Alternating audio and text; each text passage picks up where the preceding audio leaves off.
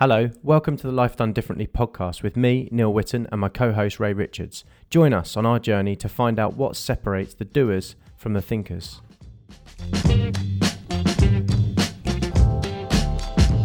Together with Carlos Saba, Lawrence McCahill founded the Happy Startup School, an antidote to business as usual. The Happy Startup School provides an online school and off-grid gatherings for purpose-driven entrepreneurs and leaders seeking to balance money with meaning. Our conversation with Lawrence was fascinating. His story is particularly inspiring for anyone who's struggling to find their purpose. Anyone who finds themselves with a feeling that this is not as good as it gets. A period travelling the world, his time temping, a spell working for the financial, corporate, self-employment, building an agency and beyond. Lawrence has spent 20 years or so as a business, well, the best word to describe him is probably a business sculptor. He chips away at the things that don't allow him to align what he thinks, says and does. When something doesn't feel right, he doesn't ignore the feeling. He changes something. He removes some rock and slowly the image or the vision that he has starts to reveal itself. At the moment, it looks like the Happy Startup School, but that's evolving too. I think the fact that Lawrence has been in business with Carlos, his mate from school, since the age of about 10, really says something about the way that Carlos and Lawrence do business. They've spent much of those 20 years together in one form or another, and it really does say a lot about the two of them and the way they approach things. So, enjoy this episode. Lawrence McCahill chipping away at the rock until the image reveals itself. Ding, ding. Ding. Right, let's do it. Lawrence from the Happy Startup School, thank you for spending some time with us. Thanks for having me. This is going to be a good one actually, because me and Ray know you reasonably well. We know a bit about your story, so hopefully we're going to learn a bit more about those moments, which we were just talking about upstairs, of why you made the decisions that you did, and how you ended up doing the thing you do today. So why don't we start there? Do you want to tell us a bit about you? Tell us a bit about what you do today and how you describe yourself to people. So I'm Lawrence, as you said. I'm a co-founder of a Happy Startup School, which is depending on which day you ask me this question, today it's a community of entrepreneurs. We are an alternative business school, but more and more about a community of entrepreneurs who, a bit like this podcast really, look at life a bit differently than most and don't follow the grain. So, and that looks like an online school and platform that we run and are growing, and off-grid gatherings, experiences, programs that we offer both in the UK and around the world. My background's in design, so I kind of wear many hats really, and when people ask that question, what do you do? I take a big sigh and then try and work out what's the answer that connects with them most, depending on who they are. But so what's your typical series of answers depending on who you're speaking to? Well, actually, I had this question once where we had some friends, well, not friends of friends around, and I was like, I did that sigh. Yeah. And then my son said, he creates events that make people happy. Oh, amazing. Wow. This is like 3 years ago. He's probably like 6 or 7. I was like, I would never say it like that, but that kind of hit the nail on the head, really. Maybe you should. Yeah. This has come up a lot, hasn't it? Like how much we can learn from kids. Yeah. Because he's just cut right through it, and it's really simple. It's kind of like that is what you do. So yeah, I think that at the heart of it is helping people to find, I would say, happiness through entrepreneurship. Yeah. So whilst we believe in all living happier lives and being better humans, we look at it through the lens of entrepreneurship. That's one thing we've learned. There's lots of great organisations out there. I know you've spoken to Mark Williamson from Action for Happiness, and there's the Museum of Happiness, and there's lots of positive organisations like that. But we really are passionate about entrepreneurship too. So we kind of blend this mix of, I guess, personal development and growth with entrepreneurship, and how you can align those things, not then be competing with each other. And the words happy has almost become a bit overused. It's a bit vanilla today. So would you talk to that for a minute and just talk to us about like when you say happy, what does that mean to you? This is something we come across a lot. It's a loaded word, isn't it? Mm. It's one of those words that polarizes. I think the one thing we come across a lot is, oh, come on, it's not all about happiness. Live in the real world. Yeah. Let's get serious. This is business. This is business. Well, part of this is business, but this is life. Yeah. We know work's tough. To get on with it. Stop trying to be happy all the time. So I think the definition of it is probably a good starting point because of that. Because when some people think happy is unicorns and rainbows. It's smiling every day. It's skipping into work every day, and everyone's lovely, and you're high-fiving each other, and that's what happiness looks like, right? We're just at a state of pleasure and joy all of the time, which I think is nonsense. Happiness for me, and the way we picture it, is more of a feeling. It's more of a feeling of contentment or alignment in terms of doing work that we believe in, working with people we like, and actually sharing that journey and looking at it as a roller coaster of highs and lows, not it's all great. Yeah. So being in touch with our negative emotions too.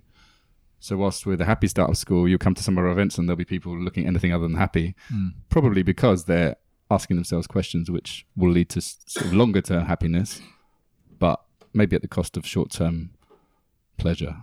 Would it be fair to say that, in part, at the very least, it's about bringing what you think and what you do together? Absolutely. That's the alignment piece for me.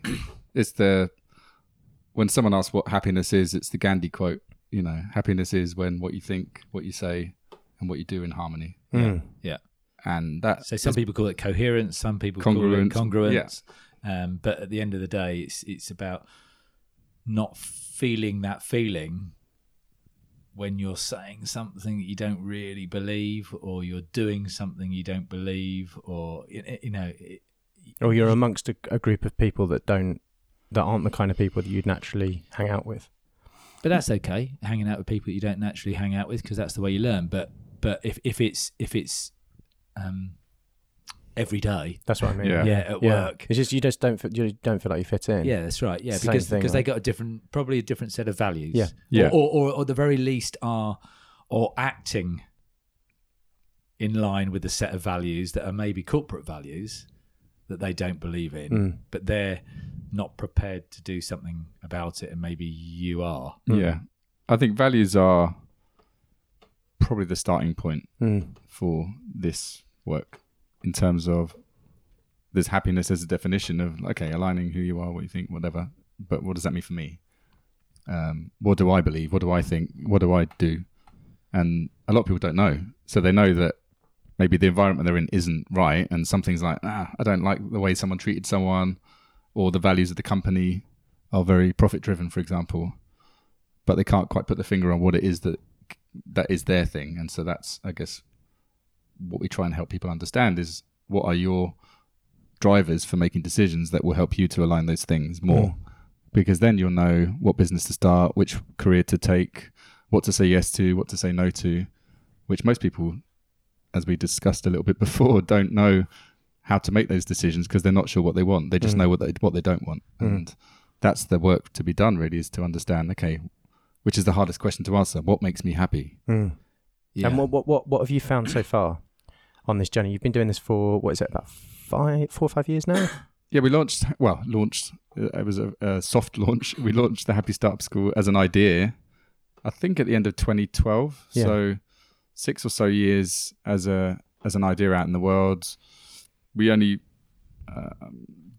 took it on as our full-time focus from 2015. So we're kind of 4 years in as our main thing. And yeah, what would you say, we'll go back in time in a bit, but what would you say you've learnt so far about people's ability to rediscover, imagine a future, find happiness and find that balance in work? Well, one thing we've learned is it's a lonely place doing it on your own. It's bloody hard. That's one thing we've learned, is that happiness takes courage. It takes real courage to pursue something that doesn't look like an obvious choice to make on the outside. Yeah. So making these choices might be like, I want to do something that's more in line with my values. Great. And then someone's like, why are you leaving that well-paid job again? And you're like, oh, shit. Yeah, I can't remember. So being around other people who are also making those choices is really one of the things that we've learned. We almost created this community by accident. We didn't set out to create a community of entrepreneurs. We set out to teach people how to do entrepreneurship in a more purposeful way. And that's led us to, kind of by accident, people naturally going, oh, this is really lonely. And you think the same way that I do. Let's hang out together and have a beer or coffee or talk about stuff in a way that feels right. And then building that support network around you, you start to realize, okay, even if I don't end up building that business or making that dream happen, I've got other people around me who think the way that I do. Yeah. So we have lots of people in our community who aren't entrepreneurs, but they like being around the vibe of people who are doing meaningful work in that way. And they then bring some of that magic back to their roles and companies or make a tweak in their career and actually just rethink the way that they work. Yeah. Or support those that are. Exactly. Or they're the right-hand man or woman, they're the COO or they're the admin person or they're just the cheerleader.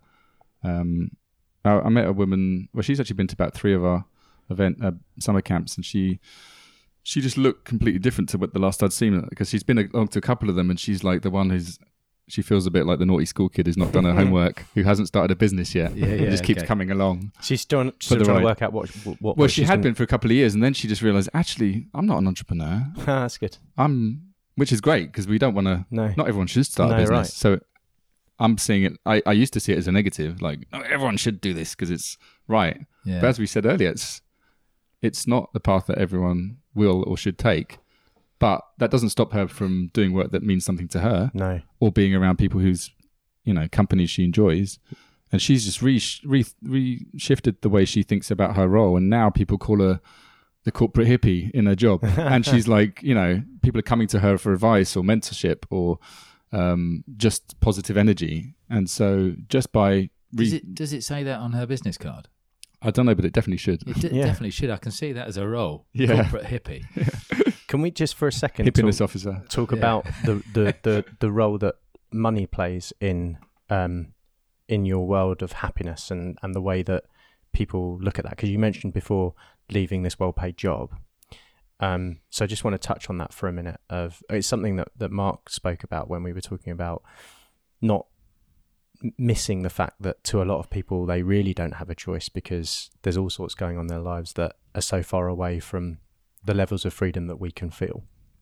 But I just wonder, kind of where I know it's something that you've talked about. So can you just give us some thoughts around what role does money play as a driver or as a consideration for people in that journey of change?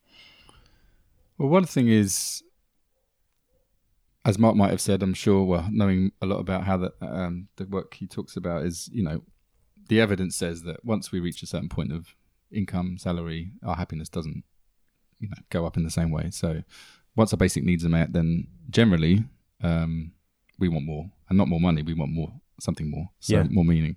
So I think that's the first thing. Clearly, we've all got bills to pay. We've all got family, or lots of people have got families and other commitments. So we would always encourage people to be prudent about how they make any of these shifts, number one. So if they're going to make a big change in their life, then making sure that they have a bit of a runway. Or, which is more of our approach and the way we took it, was testing ideas out. So, not feeling like it's so binary that either I make this big shift or I don't. How about you just start experimenting and putting some feelers out and seeing what works and what doesn't. And then from there, there's less of a big gamble in terms of I'm either giving up my well-paid salary or investing money into a business, taking a big risk with my savings, for example, or drop in salary, to actually this feels like a calculated gamble. And the way I've always thought about it, and from my experience of work, is I'm going to earn more money doing something I care about. Yeah, right. Eventually. Yeah, that's the PS. Yeah. No, but over the long term, and even if I don't, it's okay. It's okay. It's a fair trade. And actually, it's a choice of time. We chatted about this earlier. I think the time thing is a big factor when we ask. You got this new job, great, good salary, yeah, okay. No one ever says, oh, at what cost is this salary coming into your world? How many extra hours? What does the commute look like? All these factors which affect our happiness at work or even in life. But those aren't the questions we ask. We just ask how you're going to be compensated for it. So it's important, but it's not the sole goal or the sole measure. And like you said, I've always thought about it as a long-term view.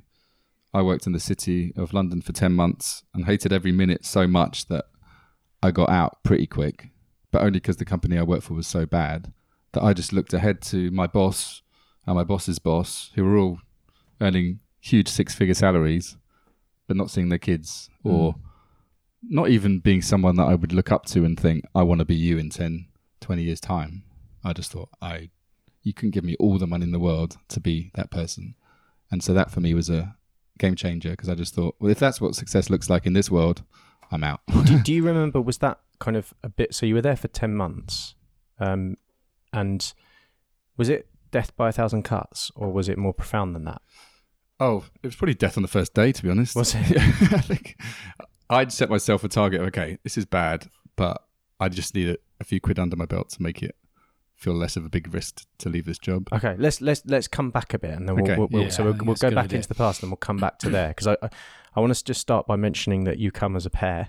So we should say hello to Carlos and apologise to him, actually, because it was one of either of you, and it ended up being you, but it could equally be Carlos. We'll probably speak to Carlos at some point. But so you run Happy Startup School with Carlos. You ran your business before with Carlos, and I think you grew up together as well, right? Yeah, we went to school together. So let's start there then. So earliest memories of you and Carlos. What kind of age and what did your world look like back then, other than being shorter? Can I ask another question? Was there a life pre-Carlos? What, like a previous life? Well, when did you meet Carlos? How old were you? That's BC. Yeah, exactly. He is a god. He's going to love that. He's not on this podcast, but he's been referred to as a religious figure.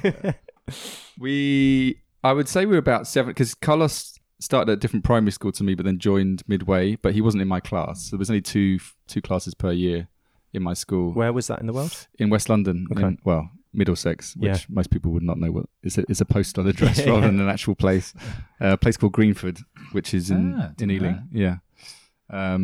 It's pretty unremarkable. And it's nowhere near as nice as Ealing. No, Ealing's really So when someone says, where are you from? I'd say Ealing, because that's where we went out. Or just London. When we went for a beer. Yeah. And even Ealing's a lot nicer than it was then. So yeah, Greenford is a suburban part of London full of, at the time, which even knows it's a bit of an immigrant hub. So I went to a Catholic school, and Carlos was at that too. And it was, my parents were Irish. Carlos's family from Philippines and Italy.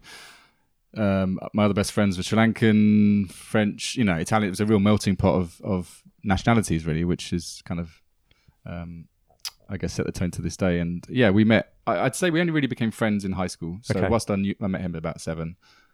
4 or 5 of us, we were the in-betweeners of our day. We met, I'd say the first year of high school, and that's where that 4 or 5, there was 5 of us who were very close, and Carlos was one of those people. Did you, so you were hanging out and you were there in the same group of friends. Do you remember taking on any kind of like projects or working together on anything in those earlier days? I think, I would say I never ever thought I would start a business, and I definitely never ever thought I would start a business with Carlos. Okay. We were very different. I mean, we weren't even best friends. So like, there's another one of the group who I was best friends with. He was best friends with someone else. So, it wasn't like we were competing, but just as in he had a natural affinity to someone else in the group. But the 5 of us hang around together. And Carlos was like the clever kid in the class. He was the one who knew the answers to everything. He put his hand up when he didn't understand something, to the point at which the maths teacher would talk afterwards, because they didn't have the answer.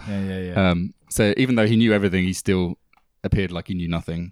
So everyone's like, just get on with it. We all understand it, even though none of us did. Yeah. So he was definitely the scientist from a young age, always questioning. And he was just a walking fashion disaster, to be honest. So you made him slightly more cool. So that was your. Well, I wouldn't go that far. I've got a photo I can show you after this, which would dispel that myth. Okay. But yes, Carlos was the butt of the jokes in a good way, because his mum used to buy his clothes, so we used to constantly rib him. And just about the fact is, he was cleverer than he needed to be at that age. Okay. So And then fast forward a few years. What did you take separate paths at some point? So you went through high school together, secondary school, and then university? Yeah, so we went to sixth form together in the same school, and Carlos got straight A's in A-level, and he was going for Oxford, didn't get in, which I think still now probably pisses him off. Why did he not get in? Do you know? Maybe we could talk to him about it. I don't know if he passed the exam. Okay. Wasn't there an exam? I Yeah, don't know. probably, I've got a feeling, or maybe he did pass it and he didn't get through the Vive. I'm not sure. But anyway, that was another path for him, and that's for his podcast. Yeah. But we went on very different routes. So yeah, me, Carlos, and all our friends went off to different unis. I stayed in London and went to Queen Mary, and Carlos went to Brighton, which is one of the reasons I'm living down here now. And he studied not just a degree, he then studied a PhD.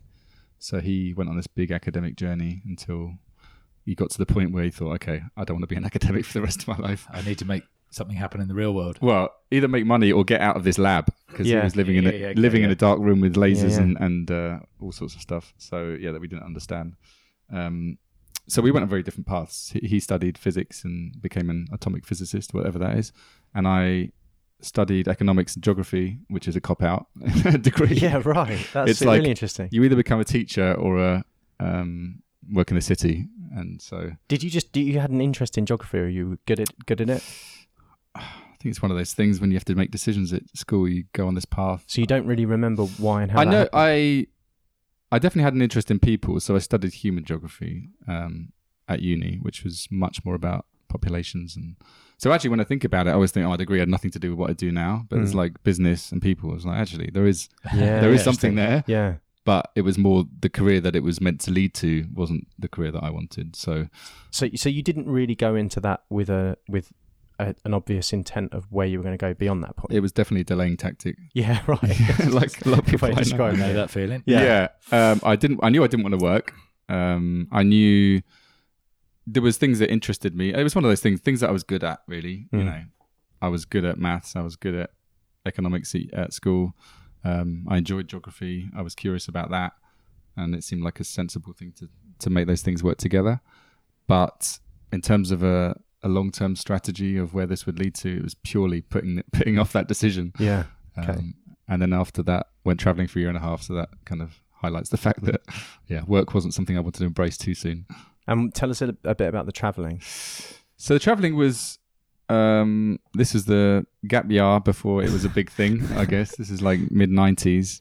So, yeah, I just wanted to go and see the world, after studying for a long time. For some reason, India was a big pull to me. Uh-huh. And I'd met people, my now wife, but then girlfriend and another friend. We went, 3 of us, off together on this journey, which lasted a year and a half. So, yeah, that was, I guess, just something that pulled me there rather than, there was nothing keeping me back other than just what I saw as, a lifetime of work, and work not really being something that I knew what it would be, and therefore felt scary and quite constraining. Were you in any way looking for something on that journey? Yes and no. It wasn't one of those, I'm going to go to India or to Asia to find myself. It was more, there's a big world out there, and I've read about loads of these places, and I want to go see them and go on an adventure more than anything. It was pretty adventure was at the heart of it. Yeah. The unknown, plotting it out. I really enjoy organising and planning. Not to an unhealthy level, but more just mapping something out, and that I was generally in charge of that for the 3 of us. And There was also the avoiding bit, wasn't there? oh, that was a huge part. Yeah. Which I think there was, looking back, I don't even know if there was a career service at the university I went to, but there was no trajectory that was encouraged the way you would start to think, okay, why have you made these decisions? How would you use your experiences or strengths to do something that will actually, get you excited rather than, oh, it's just a job. And it was just like, what were the jobs available? There was the milk round, where That's not a milk round as in going No. deliver milk. That's well, tell us about the milk round, because people might not know what that is. It's basically where the big consultancies come around and try and recruit young, gullible graduates for their companies. And so I'm not sure if it still happens in the same way, but I know then it just felt like either I go and work for a big corporate and sell out, or I don't. Yeah. Or I go and work for my parents in the pub. The that's what your mum and dad did they? They At ran the time, yeah. So for a long time, they ran pub. Well, my dad used to be a teacher actually at the school that me and Carlos went to did he? Okay. many moons ago, and he taught my mum there, which is a whole other story. Wow. Okay. And they lead me to believe there was no overlap, but there are doubts. But yeah, there was 10 years between them, which now, or my dad passed away a couple of years ago, but at the time, recently, it seemed not too long. But when he's 28 or 27, she's 17, it does seem quite a big age gap. Yeah, we shouldn't go down this route. No. We'll keep it clean. So my dad used to be a teacher for 20 years and then decided to run pubs, which is that's a big change. Two big changes, both quite stressful. And so, yeah, at the time, well, for a lot of my upbringing, I was living above a pub in different parts of London, which, again, is an unconventional way to live, I guess. Yeah. But it also gets you used to people, doesn't it? Absolutely. And we talked about your bell before. You were saying about how you have a bell when the podcast starts.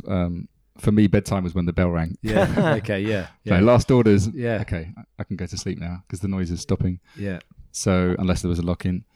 My parents ran pubs. So I lived in Heathrow, all over London. Knightsbridge was probably the pinnacle. Yeah. Yeah, the pinnacle pub. It was downhill from there. But it was a great experience in, I guess, community, really. My parents were good hosts. And so that's probably one of the other reasons that's led me to do what I do today, is that bringing people together, again, being from an Irish family as well, that's part of the DNA, is music and, general bonhomie, people coming together. So you've got you've mentioned diversity and community and people, and so that's really interesting because, and as you say, that even what you studied indirectly starting to become a thing that informs your future. But you were mentioning that when you were traveling, you'd only just realized this recently, but your wife mentioned that there was something you were drawing, which happened to be something of a vision for the future, which maybe at the time you weren't clear about. So yeah, we stayed in lots of backpacker hostels all around Asia, and I think our goal was like £1 a night. So we stayed in some interesting places, let's say. Sometimes that got you breakfast. Yeah. Yeah. Sometimes you wouldn't want to eat the breakfast. No, true. I got very good at trialing out banana pancakes because that seemed to be the breakfast of choice in Asia at the time. It's amazing how many different ways you can, make a banana pancake, apparently. But yeah, I just remember it was like TripAdvisor didn't exist then. Actually, email didn't exist because I remember sending home letters. That's how long ago it was, which is quite crazy. I just remember thinking like, okay, we're getting good at knowing what a good stay feels like. And so by the end of being away for a year and a half, it was almost like, okay, if I was to create a really good place to stay, then it would look like this. And it would, actually, I've traveled for a year and a half. I'm bored of living out of a rucksack. I want everyone to come to me. So kind of drew this picture of, I think it was in Cornwall, but certainly somewhere in the UK, of this, it was like a holistic campsite which had elements of all the good things that we'd seen across this journey. So, one place we stayed in had a little book stall and you could just, gift a book or take a book. And one had a ping pong table and there was music and there was this and that. So all the elements that we thought worked, really comfy sofas, something that felt like home. I remember drawing this picture and saying, wouldn't it be great to create that sort of business one day or create that place, and then totally forgot about it for what seemed like 20 years until my wife reminded me a couple of years ago after our summer camp, which we'd run for about 3 or 4 years at that point, that was pretty like that thing you drew years ago. That's when we just got back from traveling. And I was like, oh yeah, people coming from around the world to be part of this holistic experience and sharing, food, music, experiences together. And we're putting it on and we're hosting it and it's on my terms. I was like, yeah. But that wasn't in your conscious, that was in your subconscious. Totally subconscious. Totally. I hadn't even, it was like a real whoa moment, Yeah.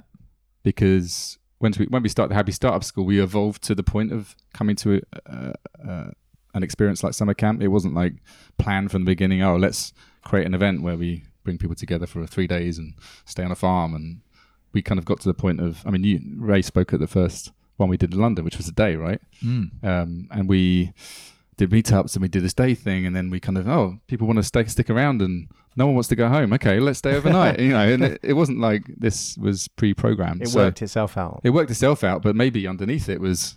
a subconscious helping to drive it. makes you wonder how much control you have over your decision. Certainly me.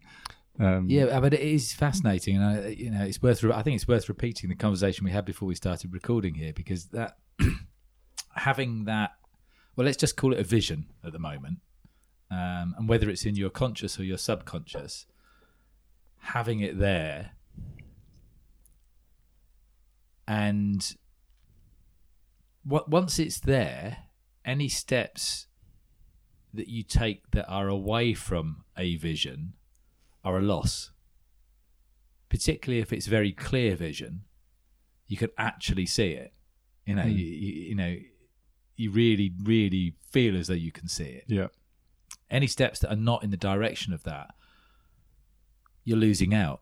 And that is psychologically, it's a much bigger motivator, losing something, than it is than gaining something. And so I suppose the question is, how did Carlos buy into this? Because there was two of you, by that time, there's two of you on the journey. You'd started Spook Studio. Yeah.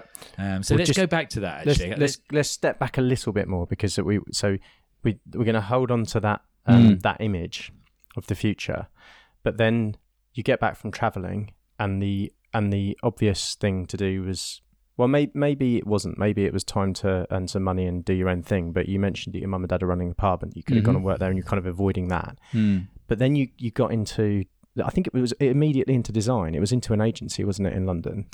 Not quite as straightforward as that. I worked in this job for the city, in a pension fund for 10 months. Did you? So that's the economics side. Well, actually, another part to the story, when I was traveling, I had a bus crash in New Zealand, which is also a pivotal moment. Okay. So strangely enough, we traveled for 6 months around Asia without a scratch on us. And then I think we got to Melbourne.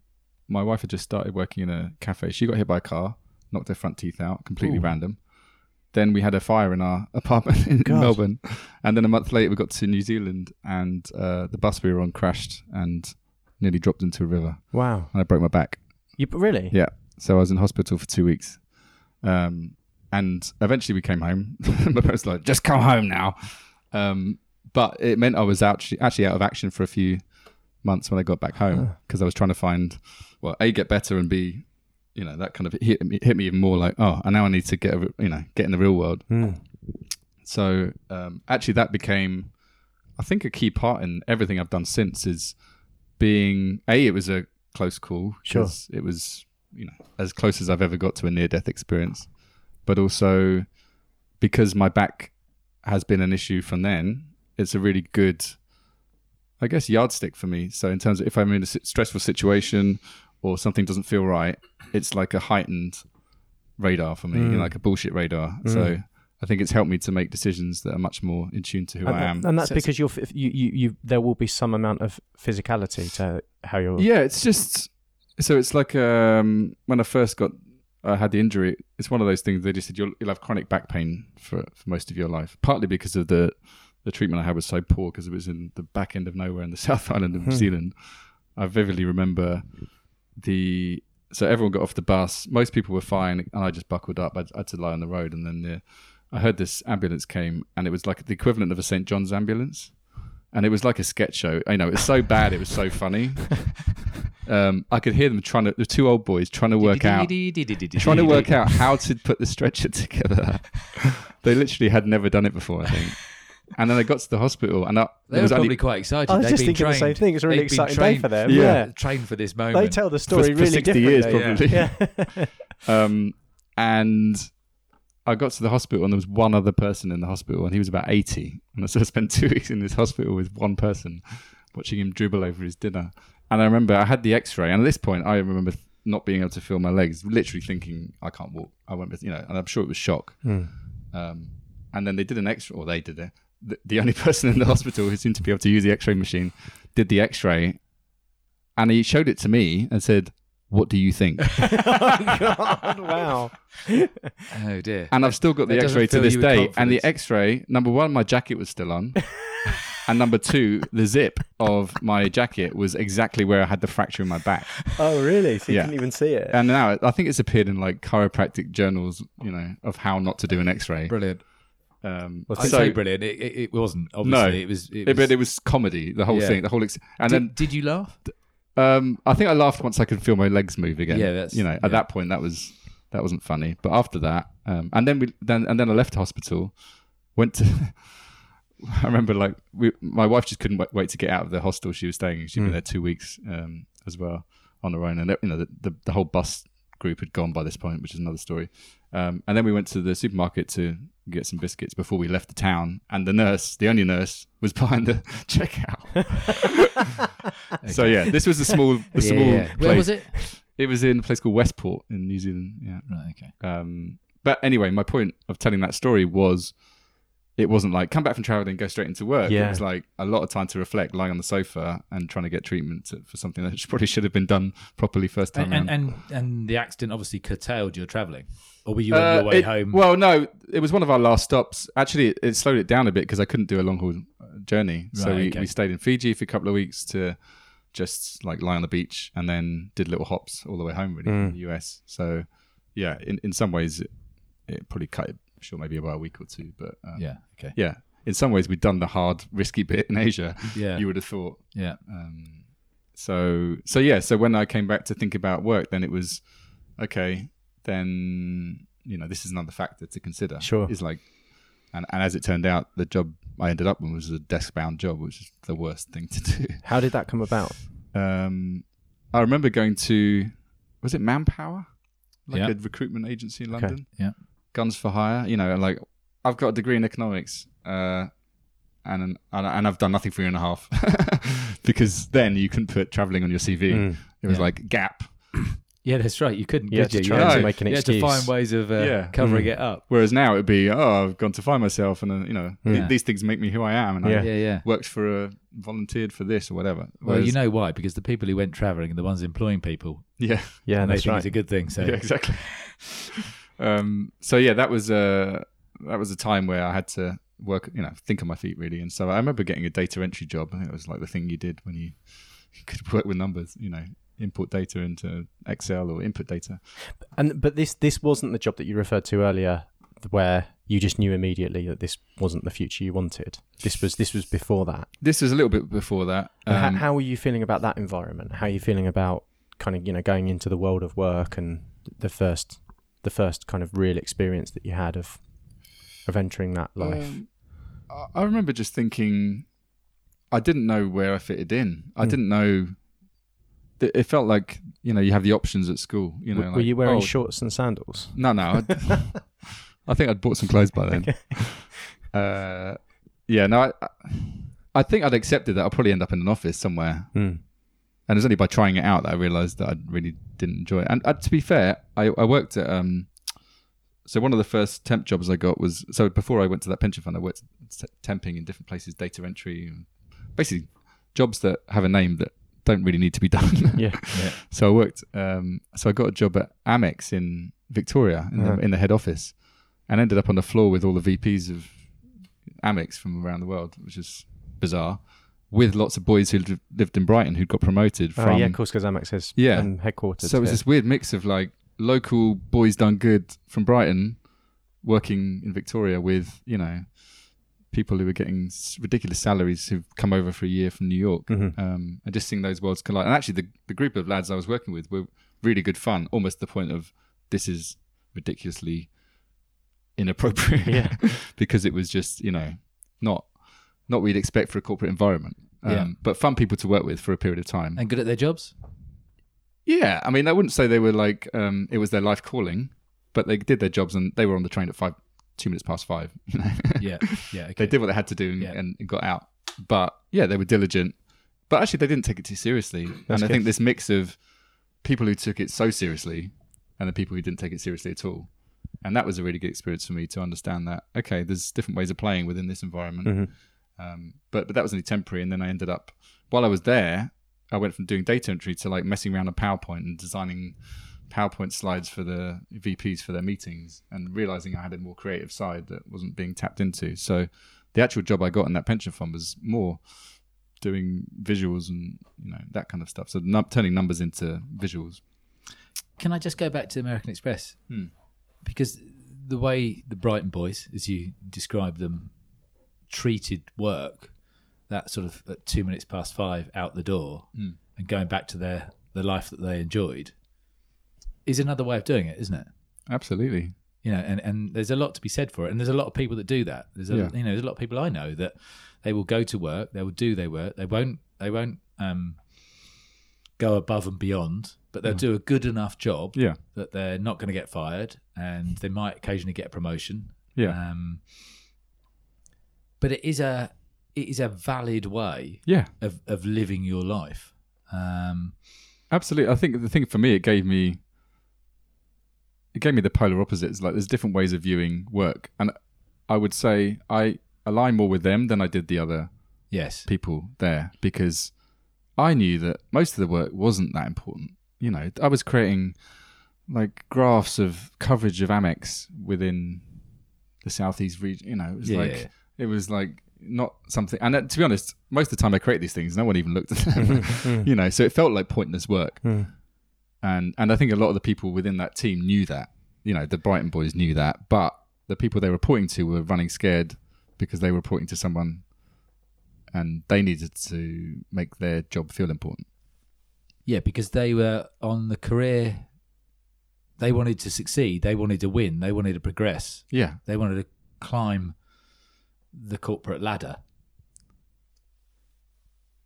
Okay. Well, it felt like those people to me were very needy, they're trying to look good, trying to appeal, trying to get, I guess, validation, or like make their boss like them, or there was people who definitely could work their way up the company, but it was all about how other people felt about my work and trying to do as little as they could to get there, rather than just enjoying the thing they're doing, and being content with that. So what you sound, it sounds like you're getting access to different ways of work and life integrating, and why people are there, what they're getting from it, what they're giving to it. So almost fortunately, you've got an interesting juxtaposition there in those experiences so far. Yeah. But also at that time, it sounds like you've tapped into another part of what lights you up, because you've fallen into this design thing, which wasn't something you necessarily studied for, but something that was valued and something that you were starting to enjoy. Yeah, it was a complete accident. And I think it was two things. One is I realized that going down this more robotic route, which is more what a lot of people who studied what I studied, economics, or a lot of people who go into working for these companies, they become analysts, or they're just working on the numbers side, and it's a very desk-bound job. And I realized I could do that, but I don't want to do that. And so then thinking, okay, there's other things that I can use my strengths in, hence the more creative side. So yeah, it was very much, okay, I've probably ignored this for the last 6 years since I studied art at age 12 and then decided to do more useful, studies. Do you remember, just taking a slight tangent, do you remember doing art at school? And you must have been good at art, you must have enjoyed art, but you didn't pursue art academically. Yeah, I was okay at it. I mean, I enjoyed it. I wasn't one of these like really creative types. Okay. So I think that's where, even though I was a designer for many years, I didn't really feel like a designer. Yeah. I felt like an imposter, because a lot of the people I was working with were trained designers and they studied design. Yeah. Okay. Interesting. So you found design in a different way too. I was self-taught, which meant that, like a lot of things where you're self-taught, you're always sort of winging it, I think. And so I've winged a lot of careers. I remember the first time I went to do a freelance job as a designer. So fast forward a bit after that horrendous experience working in the city, I thought, okay, scrap this. I'm going to learn web design. It was around 1999, I think. And so it was the time of the .com boom, and just thought, okay, I really got passionate about learning about this stuff. And so I taught myself how to very basically design a website. And then a week later, I went into a recruitment consultancy in North London, asked if there was any jobs, and then they put me straight into this company. And I walked in, they were like, "You're the web designer." And like, look behind me. Oh yeah, me. And like, am I? Like, I have no clue what I'm doing. But at that point, it didn't matter because no one else did. Yeah. There was very few The designers land around. of the blind, the one-eyed man is king. Yeah, and then just got good at, being more confident. I think, yes, I am. I'm the designer here. And so that, I think what I realized in that world was the thing that a lot of people needed was this blend of taking a brief, trying to deliver on the brief, and making it as creative as possible within that. I think a lot of the people I worked with were artists and came from that creative world. They went to St. Martin's and they were just incredible designers, incredibly talented, but a lot of them really struggled to turn that into how can I use this within the corporate environment or within the company environment? So I think I was very good at working within those constraints because I could be creative within it rather than if someone asked me to, design some or create a piece of art, I would struggle, but given a tight brief, I could really hammer it. And actually swallow because I didn't have any hang-ups about this being a creative pursuit. Yeah, your artistic integrity was not going to be compromised. No. Because you didn't have any. Yeah. I didn't have visions of, having my own exhibition and take gallery. Sure.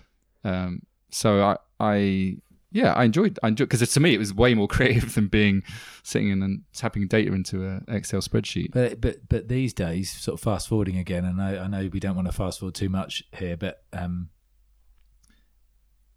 your artistic integrity could easily be compromised now. Oh, now I'm a diva. Yeah, no, but you've got a very clear purpose, and a clear vision as to how things should be, and therefore you don't want to make compromises in the way that, and it is a sort of a creative process as well, isn't it, that you go through? Yeah. I guess, like you said, it's about having something to go to. So then I didn't have a clear idea of where I wanted to go. Yeah. I knew what I didn't want. And for me, work has been this process of elimination almost. Yes. Where it's like, try something, don't like that, won't do that again. Yeah, and I didn't like it because of X, Y, or Z. Yeah. Yeah, okay. And this is really interesting, this point, because it sounds like there's a number of different moments on your journey to where we've got to so far where you recognize that something doesn't feel right, but you are changing every time. And many people might feel that it's not right, but not feel the freedom of thought to be able to change, not know what to change towards. Where was that coming from? Because it felt like there was a real moment earlier when you were talking about going into that job as first job as a designer, and it's almost I think you were almost saying day one, I don't want this, but I'm going to stick it out for 10 months. And there was some deliberate rationale for that. Tell us about that. The main thing for me was just the way people treated me. That was the number one thing. It wasn't necessarily about so going back to the point about the Brighton boys, like the work wasn't that meaningful, but they were a lot of fun to be around. The culture was good. Yes. Not the culture of the company. The culture of the team was good. The culture of the team. That's right. But it was like us against them. Almost, yeah. Which is So there's definitely the kind of the office vibe. Camaraderie. Yeah. So it wasn't like, yay, we're all going there. It's like, oh, we're not going anywhere, but we'll just have fun while we're not getting there. Yeah. Whereas going into this company, I'd walk in and it was just like a morgue. I mean, it was really hard to put your finger on. Like hardly anyone said hello to you when you walked in. If they did, their head was down and they were shuffling along. It was just, there was no life, you know. And because I was the newbie, there was just, I don't know, just a huff and a puff when someone wanted you to do something. There was no respect really. And that was the number one thing that I just didn't get. And looking back, I'm so grateful that I worked there. Yeah, absolutely. I was just thinking that when you were saying it. Because I've said to people, like, I could have easily worked somewhere that was quite good, or everyone was nice and so on a completely different trajectory. So if it had been less shit, you may have stayed there longer. Yeah, I definitely would have stayed there longer. Yeah, and that's the scary thing. So what? Tell us about you. So you started to recognise this. So you've seen other environments. You know enough at this stage that it doesn't have to be like this, and you're valuing other things. Yeah. Where did you start to form thoughts around, like almost breaking free, starting up your own thing, having more, like holding on to more of your own vision for the future? Where did that start to kick in? Well, I think after that job, I went freelance. So I've never had a job since. So it was that bad. Yeah. So I didn't. The thought of being constrained by a salary actually was a prison to me. It wasn't wasn't safety. It was the opposite. So I deliberately went freelance, A, because I wanted to break free, but also B, no one would hire me because I didn't have any experience in the thing I wanted to do, which was more creative. Right. So I couldn't go from working in a pension fund to, working for a creative agency in London. Mm. So I had to just blag it and go and freelance and learn every hour I could to immerse myself or design websites for free or whatever it took just to immerse myself in that. So for me, there was something pulling me. And then I freelanced for 5 years. So that was my apprenticeship, I guess. That's interesting in because entrepreneurship. People will often not talk about working in a freelance capacity to achieve what you just described, almost to kind of use it as a stepping stone towards some kind of change and learning as you go and dialing into, because that's one of the benefits, right? That you get to work on lots of different projects, lots of different people, lots of different environments, and you have to learn a lot, not just about environment and people and projects, but also you have to start thinking about the broader extent of business and how to sell and how to charge and all sorts of I other think more than considerations. anything, what you do is you learn about yourself. Yeah, Absolutely. Yeah. You learn what you're good at and what you're not so good at. Yeah. And then you start to think, well, I really hate this bit of it. What do I do? Do I either get good at it or do I find somebody to do that? And then you start to think about employing people. And well, it's also, I think the number one thing for me is the mindset. Is the feeling of it's all down to me. Yes. It's, and I can control. Yeah, I can control. I actually have got control over all of this. So if this goes tits up, it's my fault. Exactly. If it goes really well, then it's And I don't want it to go. And not only is it my fault, but it's up to me to work out what happens next. Yeah. So whereas there can be, I think, this feeling of comfort around being paid a salary and almost sort of feeling like that's not going to go away unless I really, really screw up. Yeah. And the truth is, it can go away because the company. There's all sorts of reasons why it can go away. It's just I think it doesn't feel like it in the moment. Whereas freelance, I think, changes the mindset around that. So you can recognise that change of mindset, can you? In those days, and also just the money side. Having to not having the security of a salary. Yeah. Means you have to think on your feet. Yeah, and when you go away on holiday, you're not just paying for the holiday itself. You're also got that lack of income. Yeah. You don't work, you don't get paid. That's right, yeah. And you get very good at not taking sick days as well. Yeah, that's right, yeah. It is a very, very interesting process. And it's also interesting to see, a lot of people when they do go freelance and maybe they're doing it because they can't find a job and they end up working for one client and they're effectively not freelance anymore and resenting it. Because that client can disappear at any given moment and they're back where they were. And it's an interesting draw. The security of a salary is a very understandable draw. But for me at the time, there was also just the logic of it in terms of the numbers. Yeah, sure. The numbers to go freelance, I could work half the amount of time and get the same as I would have done by the time I got to the point of I could take a job. And that again, that speaks to what you were saying earlier of being more conscious of the number of hours that you're devoting to and what you're getting paid for that. Yeah. So you were doing a different kind of calculation at that point because you were thinking about the world of work differently because of the sense of ownership around your time. And even just, okay, it's a risk working freelance, but maybe I've only got to work 10 days a month to get the same amount of money I would do if I was in a full-time job. Sure. I can find 10 days of work, so thinking in that way rather than I've not got any work coming in. It's like, well, I've got a lot of time. I can use that time to find work. And if I don't find work, I'll at least meet a lot of people who will send me somewhere else. Yeah, and but that's of course why you earn more as a freelancer because you've actually got to spend time marketing. Yeah. And unless you're, then eventually you work it out and you realise I just do a really good job. And then stuff finds me. And then stuff finds me. Yeah. So was it quite a natural progression from there to starting the agency then, and Carlos coming back into the picture? It was, I'd say it was quite a long journey. It was probably 4 or 5 years of me freelancing in London. Yeah. Working for, like you said, it was getting not comfortable, just working in lots of different environments with lots of people and just seeing how companies ticked. That was what really fascinated me. Was you walk in a room like the first job I had and you get a vibe. It's like, it's like there's a different vibe in every company you go in, even if a classic thing of a lot of startups don't want to think about the culture because it's not the most important thing at the beginning, right? Well, unless you're from Silicon Valley and you've just got a load of funding, in which case you buy a slide and a ping pong table. Yeah. But that's not the culture, right? The culture is how people treat you when you walk in. And so that fascinated me, is like, oh, okay. Everyone thinks everything here is the way things are, but I've been somewhere next door and it's not like that. No. And just on that point, something I've noticed over the last few years is I've spent quite a lot of time in car companies all around the world, big, well-known brands. And it's so striking how when you walk into an office of a brand, a company, anywhere in the world, how much the environment reflects the product.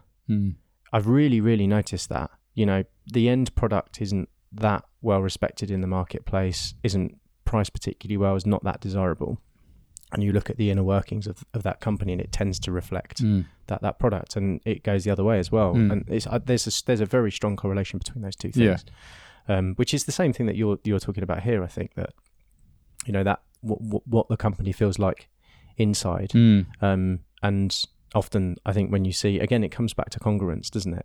But where we're not talking about the individual, but we're talking about a collection of people, what they stand for, what they're trying to do in the world, which ultimately is a business. I think that this is really interesting, because the whole freelance thing, the whole temping thing, of which I've done both as well. I did temping. When I couldn't work out what the hell I was doing, I just temped and did loads of different jobs and loads of different. It just reminded me in the Amex place, the Brighton boys called me Terry Temp. Terry Temp. Brilliant. Okay. Yeah. I saw one of the guys years later, and he's like, "All right, Terry." But it's just such a brilliant education. Yeah. I mean, all I'm saying, I think, is anybody listening, anybody that's any age, to be quite honest, but certainly if you're younger, and don't look at temping as a cop-out. Yeah, or negative. That you can't find something. Just look at it as a brilliant opportunity to, over the course of a few years, to experience loads of different departments. Yeah, I worked in HR, I worked in IT, I worked in accounts, I worked in sales. I really did work in so many different environments. Actually, at the end of it all, that's what qualified me to do what I did, because I had that breadth of I experience. was a jack of all trades, and I didn't really feel daunted by anything at the end of it all, because eventually I worked it all out, that you just immerse yourself in it, and, I think also and see what happens. Getting to know the characters behind those teams, true. And knowing that they're all probably struggling in different ways.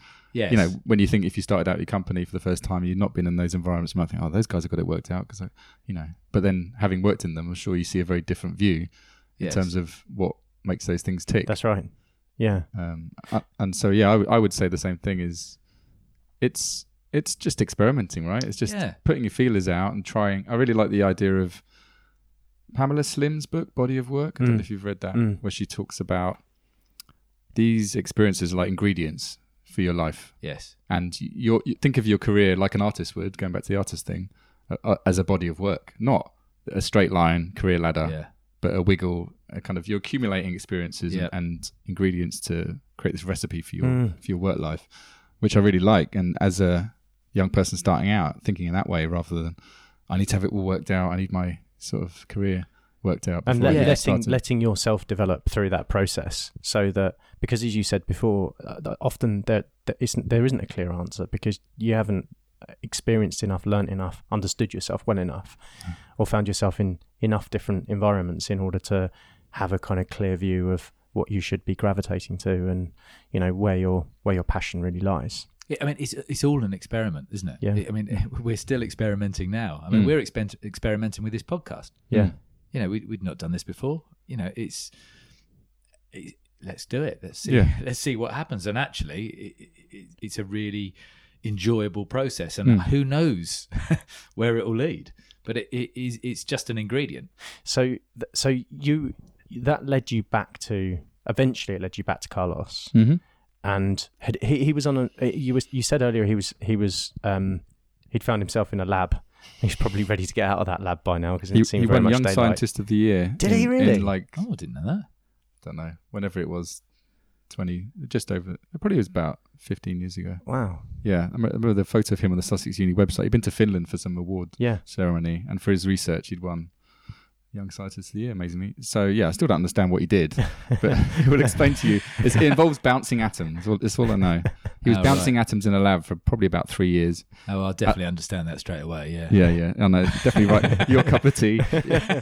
I remember like me and our friends going to his lab, and he showed us around. And Carlos, in his defence, was definitely the more human of his group. There was lots of people who thrived in that environment where they don't see daylight or people for years on end. But Carlos managed to try at least to explain what it meant to a layman. Yeah. So Carlos went from being academic to getting an opportunity to work in a web agency in London through a mutual friend as a programmer. So obviously dabbled with computers when he was at uni. And actually, I had my own clients by this point. So I started out working for agencies, just going as a gun for hire. But then after a couple of years, started to build up my own client list and got to the point where, okay, I really can't build websites. I can design them. I can use Dreamweaver. Yeah. Going back a bit. But they're asking for really complex stuff now that I can't do. And so actually, I remember inviting Carlos in to work on a couple of projects that I'd really got to the point of... I remember... signing the deal to do it, and then thought, right, how do I do this now? Yeah, of course we can build a database and store secure information. So I was called Visual Aid. I remember the logo was like a sort of slightly strange looking nurse. Don't know, seemed like a good creative at the time, but anyway. And so Carlos got this job, and then on the side started working together on a couple of projects, and probably for about a couple of years, to be honest. It was he'd started. I think he became director quite quick, technical director of this company. It was a small agency called Reading Room, but then grew quite. Oh yeah, I know Reading Room. Grew into quite a big agency, and so he was part of their first office in Soho, and he got a lot of responsibility very young. But yeah, I think it was a challenging environment for lots of reasons, and so he, like I think loads of people who worked there ended up setting their own company. Yeah, the boss was quite interesting. So I think that kind of led them to thinking I can do it better. Yeah. And so me and Carlos, found ourselves in the same industry, and then it was just a bit of serendipity. Did it just feel natural and kind of obvious almost? I think we were wary because I'd had my own little world. Yeah. In terms of I was ticking along, doing quite well. Working with friends was maybe a bit scary. The thought of it, and everyone's like, "Well, I don't want to, you and Carlos running a business together." So we definitely did a few audition projects, which definitely gave us that confidence. So we weren't big risk takers, to be honest. It's probably a bit of a thread in this story. So what seems on the outside, big gambles, actually, we were quite cautious because our friendship was more important than anything else. That's probably why. But Carlos stayed down in Brighton and I was in London, and it got to the point where me and my wife had wanted a bit of a change, but also if we were going to take this seriously and actually start a thing together rather than just him helping me out, then let's get an office, because that's what you do when you're serious about starting a business. So we moved to Brighton. It wasn't the sole reason to start the business, but I think it was either we do this or we don't. If we don't, then let's go our separate ways. So yeah, that was 2004. And that was Spook Studio. That was called Spook Studio. Yeah, no reason why we called it that other than it needed to be easy to spell and memorable. And actually, I think fun. We wanted...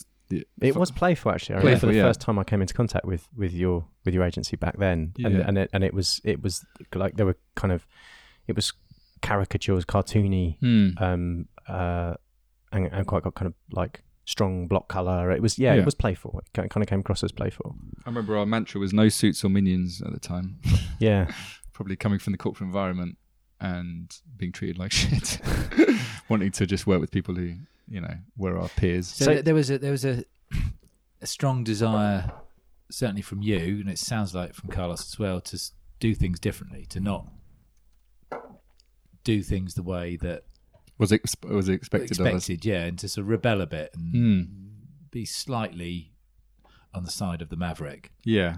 Although you come to Brighton and everyone else. So it's easy. Yeah, we're all different. Yeah. Oh no, we're not. We're all the same. No, it was.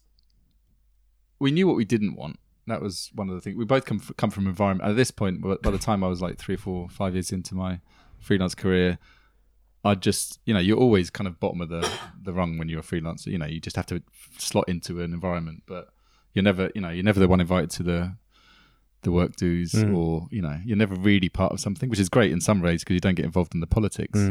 But at the same time, you feel like an outsider. So all this time from the beginning of your journey to this point, you're still working on the basis that you learn what you don't want. I think so, yeah. And does that change at any point to knowing what you do want? Actually, I remember thinking when I was in London, me and my wife in a bit of a rut. So I remember she had a couple of miscarriages and she was commuting to North London, and I remember the point we just put life on hold for quite a long time. We wanted to move to Brighton, so it was like always there. And the business was part of that, clearly, but it wasn't the sole thing. And everything was just like on hold, and it was just like, okay. And I remember we just thought, okay, I think she had another miscarriage. We thought, okay, let's just get a dog. Because we always want, that was one of the things. It's a big commitment, right? It's pretty as big a commitment as having a kid in terms of you can't just leave a dog at home on its own all day. No, you can probably hear mine barking upstairs. Yeah, better behave than mine. And that was the point at which we just thought, fuck it. Really, it was like, let's just do what we want now. And then quite quickly, we made the decision to move to Brighton. We found a place. Tamsin she was getting, again, going back to salary, she was getting good money in working for magazines in London. And we were like, well, if we're going to move to Brighton, A, I'm going to start this business, but B, we're not going to work in London. Like, there's no point moving to Brighton. The object, right? Yeah, it completely defeats the object. And I was like, look, magazines are dying. You're not this industry's going downhill fast. She worked at Smash Hits, that closed. So we just thought, okay, there's work for you somewhere. She's very good. And as it turned out, worked for Spannerworks, which is Ray's company, many moons ago. One of the first employees, I think. And so, but that was again a complete, I kind of pushed her into making a irrational decision of leaving a company without any job to go to. But because you felt more comfort in doing that because you've been through that experience and you knew what the other and also side I could see what she couldn't, which was there's an opportunity to work in digital, sure, to use her skills in a way that isn't really being used. And again, that's the opportunity cost thing that we were talking about before we started recording of like often, either you can miss the opportunity cost completely or it can be a driver for change because I don't want the future to look like this. No. So what am I missing? Exactly. But I remember thinking, going back to your question about the vision thing, I remember thinking, it wouldn't it be awesome just to have a little studio by the sea. I remember walking through, when we were looking at places, walking through North Lane, probably like every person who comes from London does, like, oh, it'd be lovely to live around here. And just the thought of, wouldn't it be awesome to have somebody who can just wander into work every day and do something good and then go home. And just, I think the lifestyle was really appealing. The thought of, when I think of commuting in Brighton, it was like a 10-minute walk. Yeah. When I think of commuting in London, it's like an hour and a half slog each way, And that's the moment you became a Brighton boy. That's the moment I became a Brighton boy. Not Terry Temp anymore. Not Terry Temp, although I occasionally think I might bump into one of those guys in town now, 20 years on. I hope they listen to this. Yeah. So one question. So again, for context for people listening to this, you're the agency that you're running at the time, digital agency. You're creating websites and web applications for customers. Spook Studio. And you mentioned before that the branding was quite specific in terms of how you wanted to position yourselves. Yeah. What kind of thing you were, and as you said, no suits, no minions as the sort of the strap line. Did you notice that the customers that you were working with became self-selecting, and that there was a kind of more natural fit? Did that play out? Yes and no. I guess it was a filter in terms of it's going to appeal to certain people. So without that being a strategic decision, I think we wanted to make sure that, we wanted to work with people we liked working with. I mean, it's an obvious thing to say, but when you're an agency, certainly at the beginning, often you don't have that luxury. You have to take, and we did make loads of mistakes, and we did take on. So to some extent, it wasn't a filter because some of the wrong people did come through, and we get blinded by the money or blinded by the project. So, but again, going back to the whole point about experimenting, we didn't really know what our strengths were. We knew what we were good at, but coming together to run something and working on projects together and, selling us as a company was a very different thing to selling me as a freelancer. Sure. So yes, I think we knew that, the one thing about me and Carlos, certainly Carlos, is he can make complex things very simple or appear to be simple, but with a lot of knowledge there. And so that was one of the things we were always very clear on from the beginning, was a lot of this stuff is quite difficult to a lot of people who don't know how to do this stuff, whether it's designing a website, building an online application form, whatever. So it could be easy for us to make that complicated to sell our product or service for our own benefit, but actually we enjoyed taking something like that and then helping people make decisions that felt easier rather than difficult. And you got into working with startups, didn't you, through the agency? Yeah, that was again from working on lots of different types of projects. So we worked for big I think probably classic early startup mistake is you don't really define who your ideal customer is, and so you go yes to lots of projects because you have to. And so we worked for small startups, we worked for the NHS, we worked for private equity companies, lawyers, you name it. We tried all these projects out, and it was again that process of elimination of working out, yes, that was lucrative, but there was a thing that didn't make it enjoyable.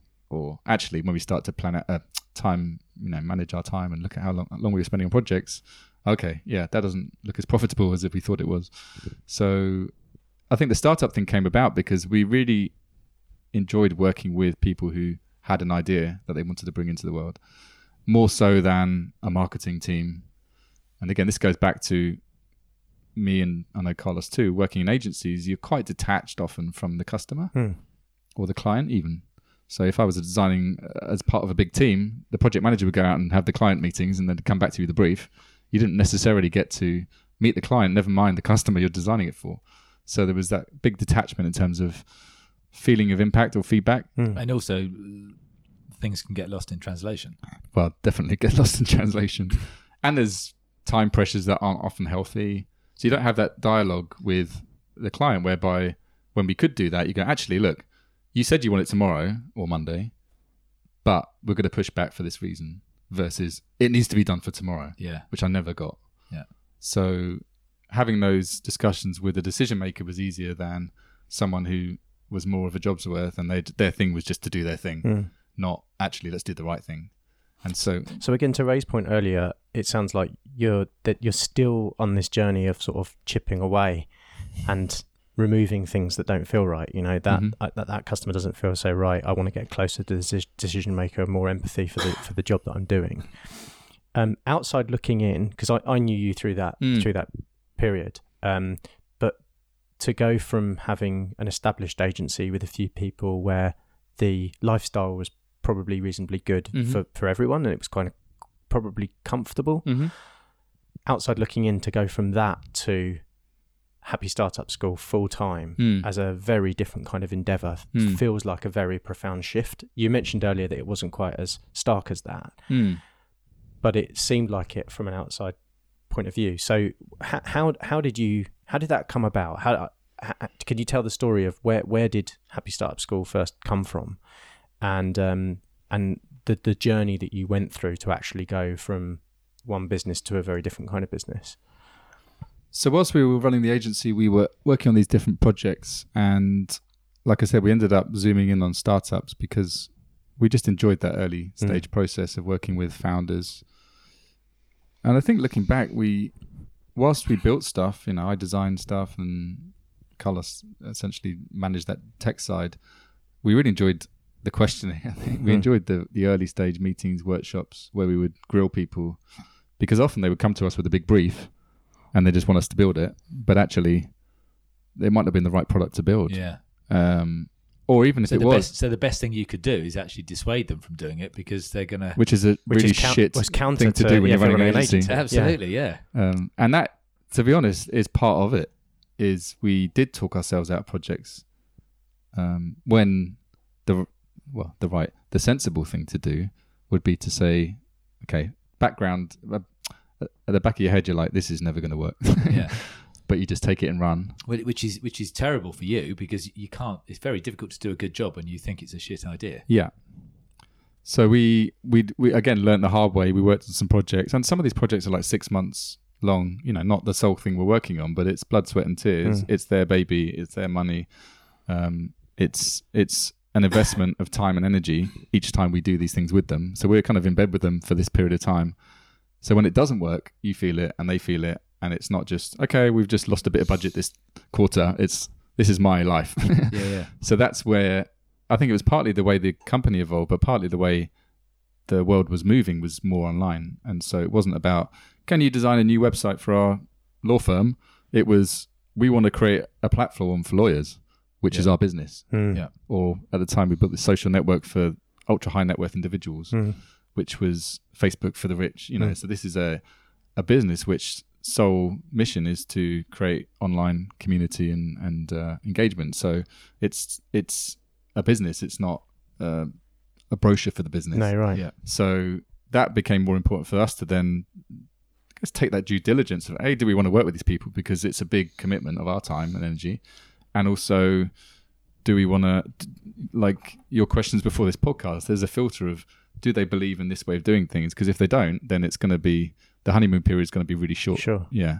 And so we would run workshops with people really early on to kind of almost throw their ideas out the pram a bit to see how do they react to that. Because without that honesty, then we'd never get anywhere with them.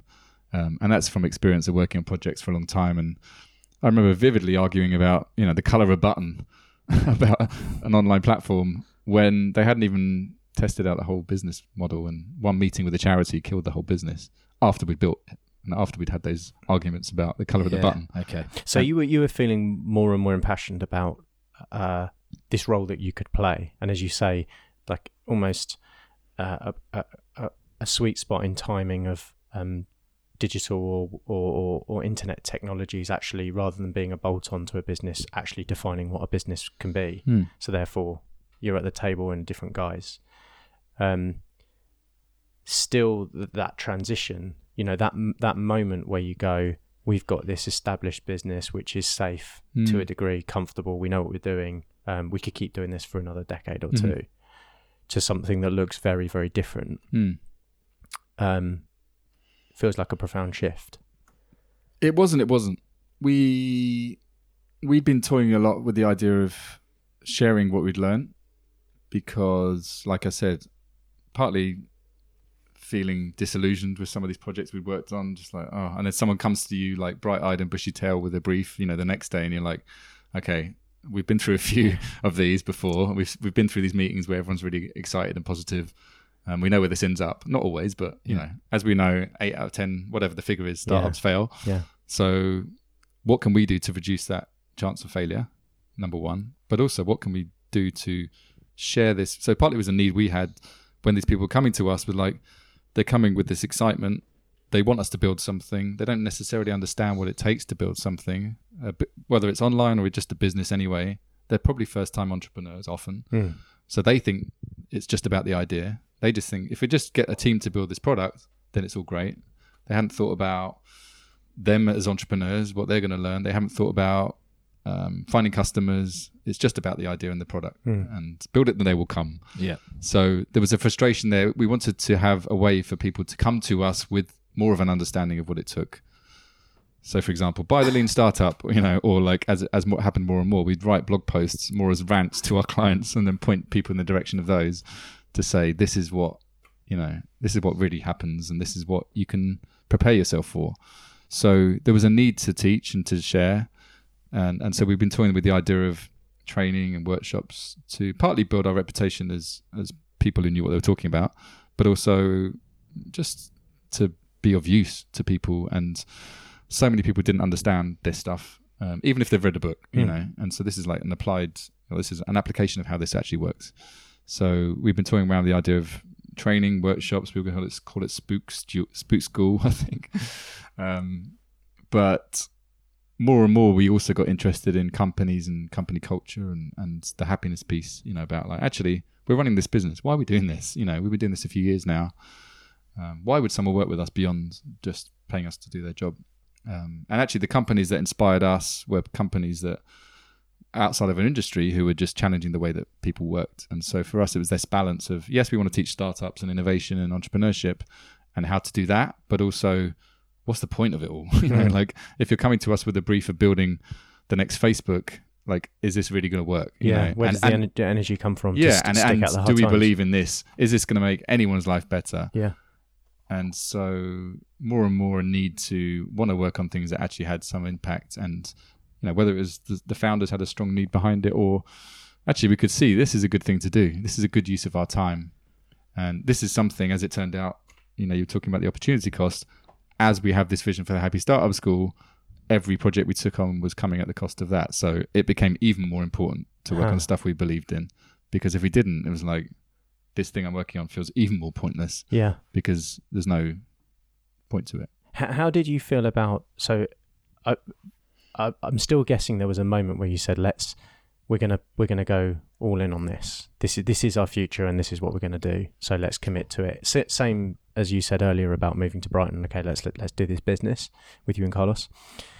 So there's that moment, but there's also, I'm sure for a lot of people in the back of your mind, I think at that time you had kids and you're a bit more settled. It doesn't sound like the easy path, especially from a kind of, is this going to succeed? Is it going to give me what I hope? Can I create a community? Is there enough in this, enough meat in it? Can I match my salary? All of those thought processes. How did you get through those? I mean, looking back, I still ask myself those questions, because it was, I think of it as, I couldn't really see a vision for the agency. So that was one thing.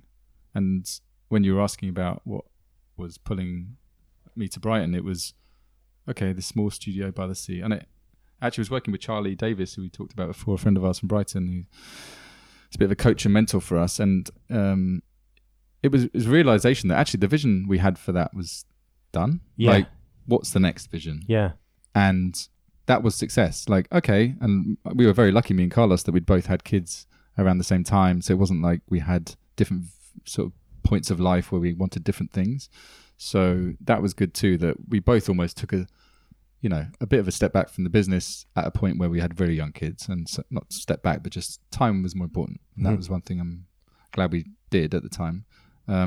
But so yeah, it was this kind of feeling of, I don't really know where this is going. And actually a lot of the people I talk to who run successful agencies that are bigger and better than us aren't really inspiring me to be that person. I don't want that for me. Mm-hmm. It's fine for them, but I don't want more overheads. I don't want more staff. I don't want more stress, really. And the way we were going, startups don't have much money. So if we wanted to do bigger projects, we'd have to work with bigger clients, which working with bigger organizations, which was not what we wanted to be about. So that was the challenge for that. And then the other thing was, I could feel, I wouldn't say the life slipping away from me, but I've been doing it a long time. I've been building stuff for 15 years, and I wanted to do we've been experimenting with different product ideas for a long time, which are more tech products. And this was a complete accident, Happy Startup School, but there was definitely a feeling of creating our own thing rather than just creating other people's vision. And using all these things we'd learned. I actually remember Ray saying something. I can't remember when we first came to you with, chatting to you and Pete and a few of the guys, conscious business guys in Brighton. You saying agency is a great way. Something like, it's a great apprenticeship, but it's a really bad way to live your life. And that really hit home to me too. Is that feeling of, it is a stress, and it is other people's agenda.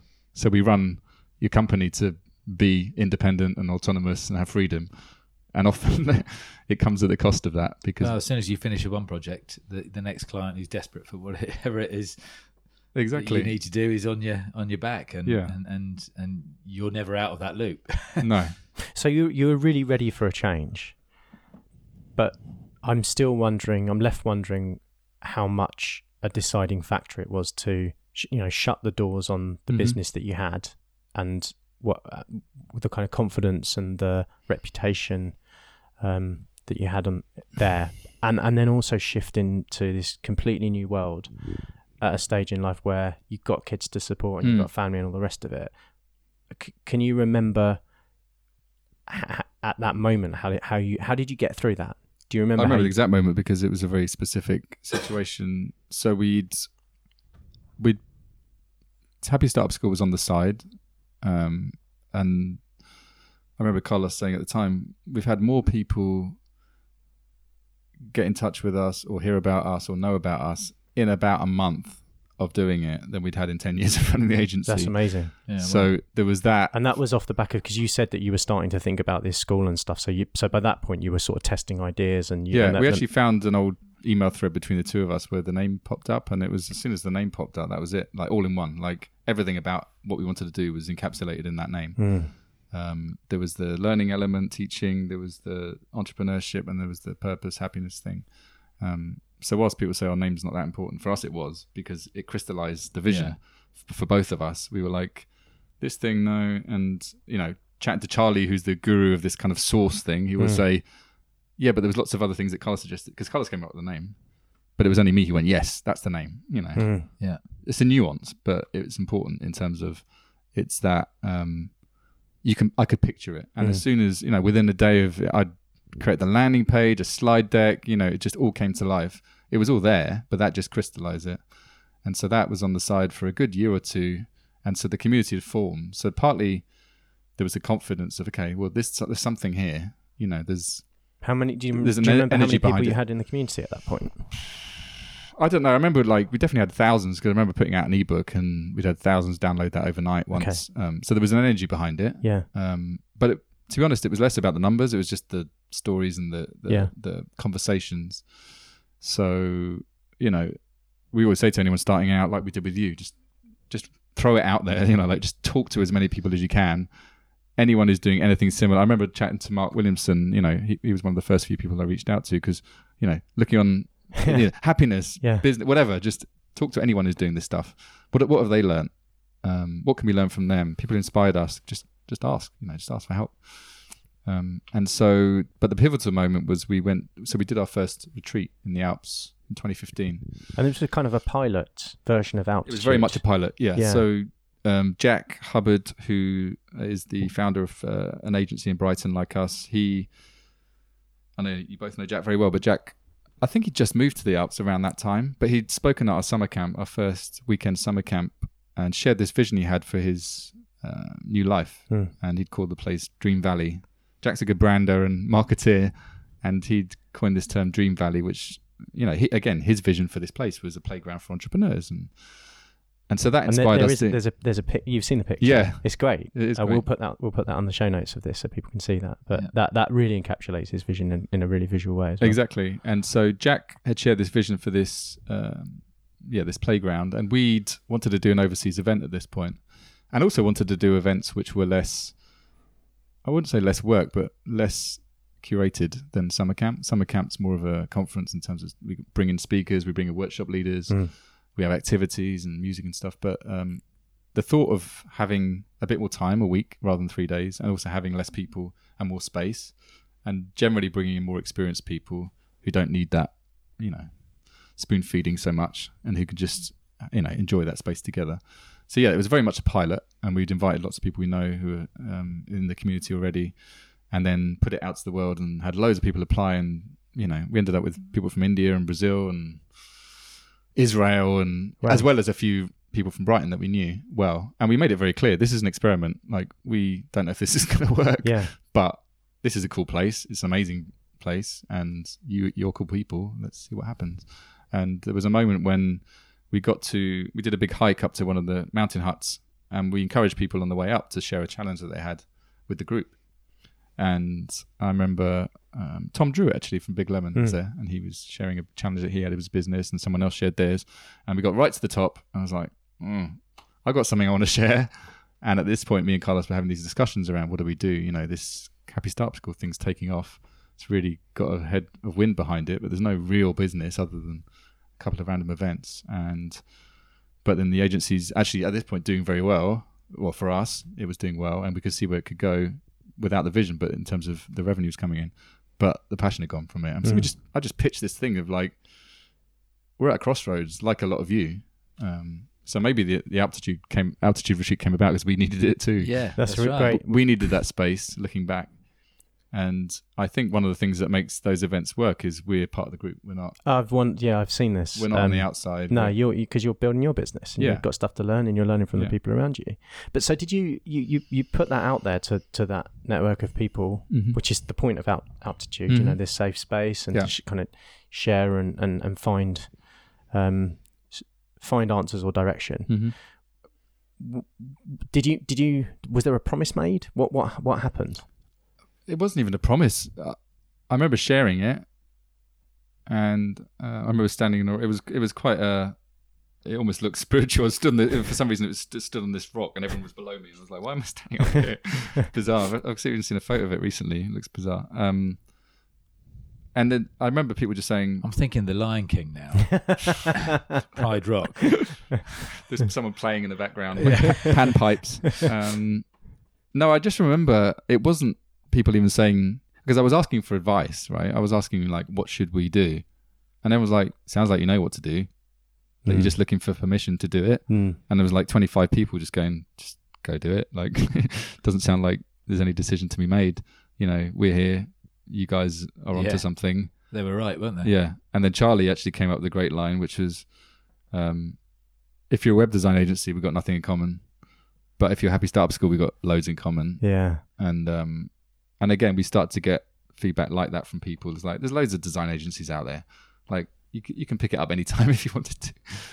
Revisit that. There's not many people out there who could do this in this way. That's an interesting way of looking at it. Yeah. Isn't it? You know, you're the source, in Charlie's words. You were the source of that. Yeah, we were the source. And actually, talking about that vision and frustration or the opportunity cost of not doing something, I could see where this was going, and actually could see if I didn't do it, I would have loads of regrets. And so maybe the regret starts to drive you. Maybe the pitch to people was they could sense the frustration in me if we didn't do this. Yeah. So this goes back to the loss aversion thing that we were talking about exactly. earlier. You know, you knew you couldn't not do it. No. It again, I think a lot of I wouldn't say the best ideas. The ideas that happen are because it's not a choice. There's a need and an urgency to make it happen, and not doing it is painful. Yeah, that's right. And that goes back to something you said earlier about, you know, it wasn't the easy thing to do for any, it feels like from the outside sometimes that these things are not the easy thing to do, but actually when you're in it, it doesn't. They are. And it's the gut instinct, isn't it? I think what you're talking about there is that feeling that you've got where it's like, when those 25 people are saying, come on, Lawrence, like, you know, there isn't a question to ask here. You're making it hard for yourself. What they're really saying is your gut's already telling you. Yeah. And that also goes back to something you were saying about earlier about this coherence, congruence, whatever you want to call it, bringing together what you think you should do and what you do. Yeah. And when you do that, it feels right. Yeah. And when you don't do it, it feels wrong. Yeah. So just having the ammunition to then bat off those questions, isn't it? Absolutely, yeah, because there are 101 reasons. Then you start to think of the reasons why you shouldn't do it. That's right. You've got to be careful. I mean, again, you need that support network. You know, there's people around you to hold the mirror up to you and go, "It's going to be okay." You know, this is what you need to do. Then you go back to Roosevelt's quote. There's nothing to fear but fear itself. A lot of the time. Yeah, that and spiders. So just to bring this to a close, it'd be good for people to hear a bit about what's the other side of the wall. You know, like you've made this big decision, and we know because we know you. But what does the world look like now for you? Mm-hmm. It depends on different days. I think my week. One thing we found useful for us to work out how we want to develop this is just looking at how we want to work day to day, which I think is a good, useful way for a lot of, whether it's freelancers, entrepreneurs, but particularly entrepreneurs. I think, like, how do you want your week to look? Rather than, it's useful to think far ahead, but often that doesn't feel tangible for the day to day, because again, it might come at the cost of your own well-being or your own sort of freedom. So typically, and again, it depends on the different times of year for us. So in the run up to a big event, I'll be pretty involved in that. So at the moment, I'm working on sort of curation for Summer Camp, which is our event that happens every September. We've got Altitude coming up in June, which will be the 5th year we've run that. And that's in the French Alps. That's in the French Alps. And again, with Jack there and some other people we know, but mostly new people who are part of the community or found us through that. But a lot of time now we're spending working more directly with people, either one-to-one, so we do some coaching, myself and Carlos, but more and more the online community platform that we offer. And so we're trying to explore ways to blend those two things, so it's not, are you an events company or are you an online training company or an online community? We're kind of both of those things. And I think the sweet spot for us is coming together in person is not something we can ever recreate online. But what we can do is make those interactions more meaningful, so that if you have met in the real world, then you're going to get cut to the chase quicker.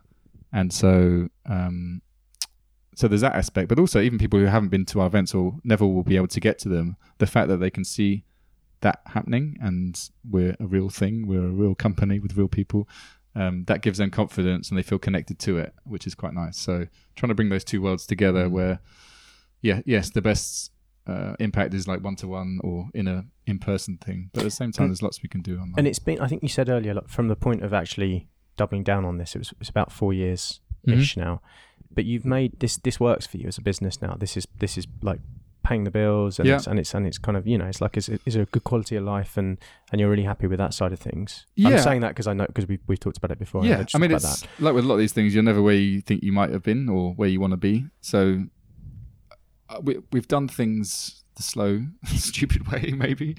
But the one thing we are is independent and self-sustaining. So there's slight frustrations because we want to grow quicker, maybe, than we are. But I think, to be honest, we've made decisions that have taken us longer to get to where we are to now.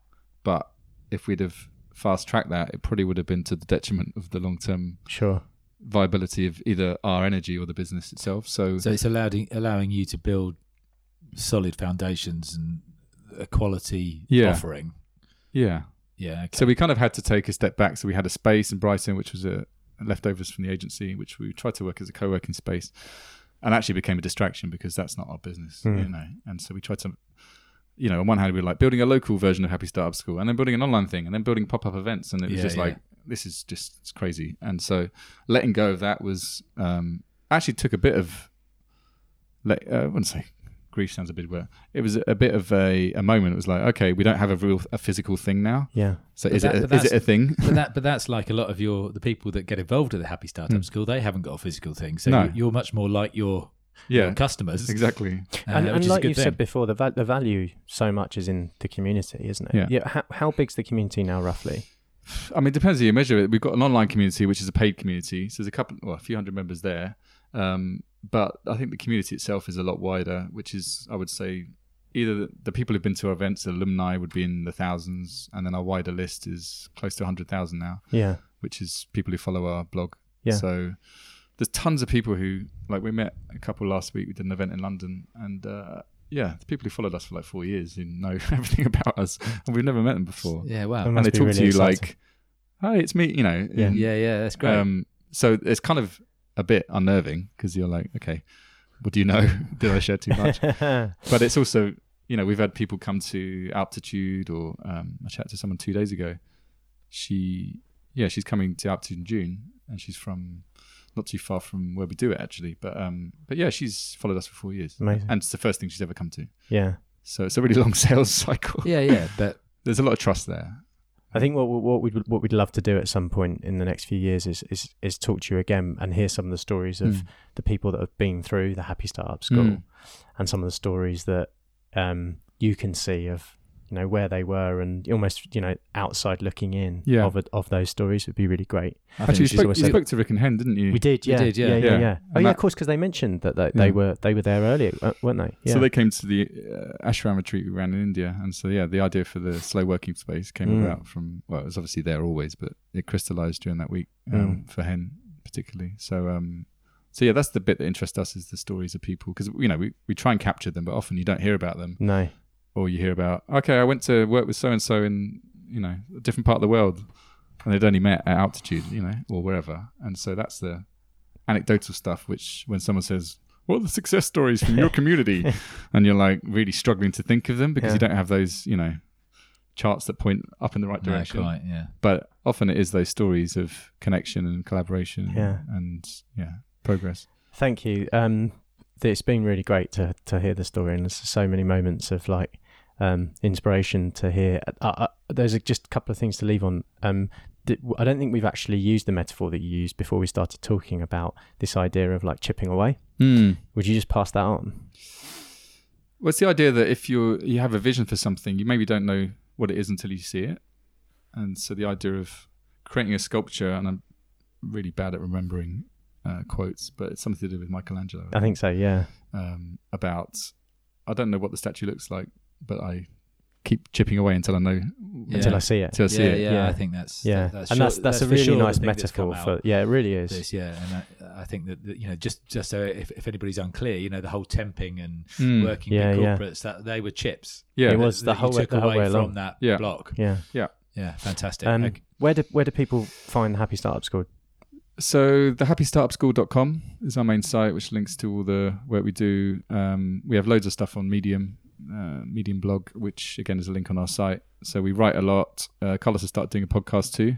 Great. There are other podcasts available, which is actually called the Happy Startup Community Podcast. So he interviews a lot of people from the community and tries to dig into their stories and the quirks and the nuances rather than the success stories necessarily. And and our events, we run a monthly ideas cafe in Brighton, which is free, so a lot of people come to that as a first port of call if they're in the UK. But yeah, our hope is to grow this and have more local sort of pop-ups. So we have one in Amsterdam, one in London, one in Brighton. But yeah, seeing more of those happen so people can get access, whether or not they have the money to come on the bigger things, just to experience what it's like to connect with other like-minded people, really. That's what it's all about. Yeah, fantastic. Thank you, Lawrence. Yeah, cheers, Lawrence. Thank you.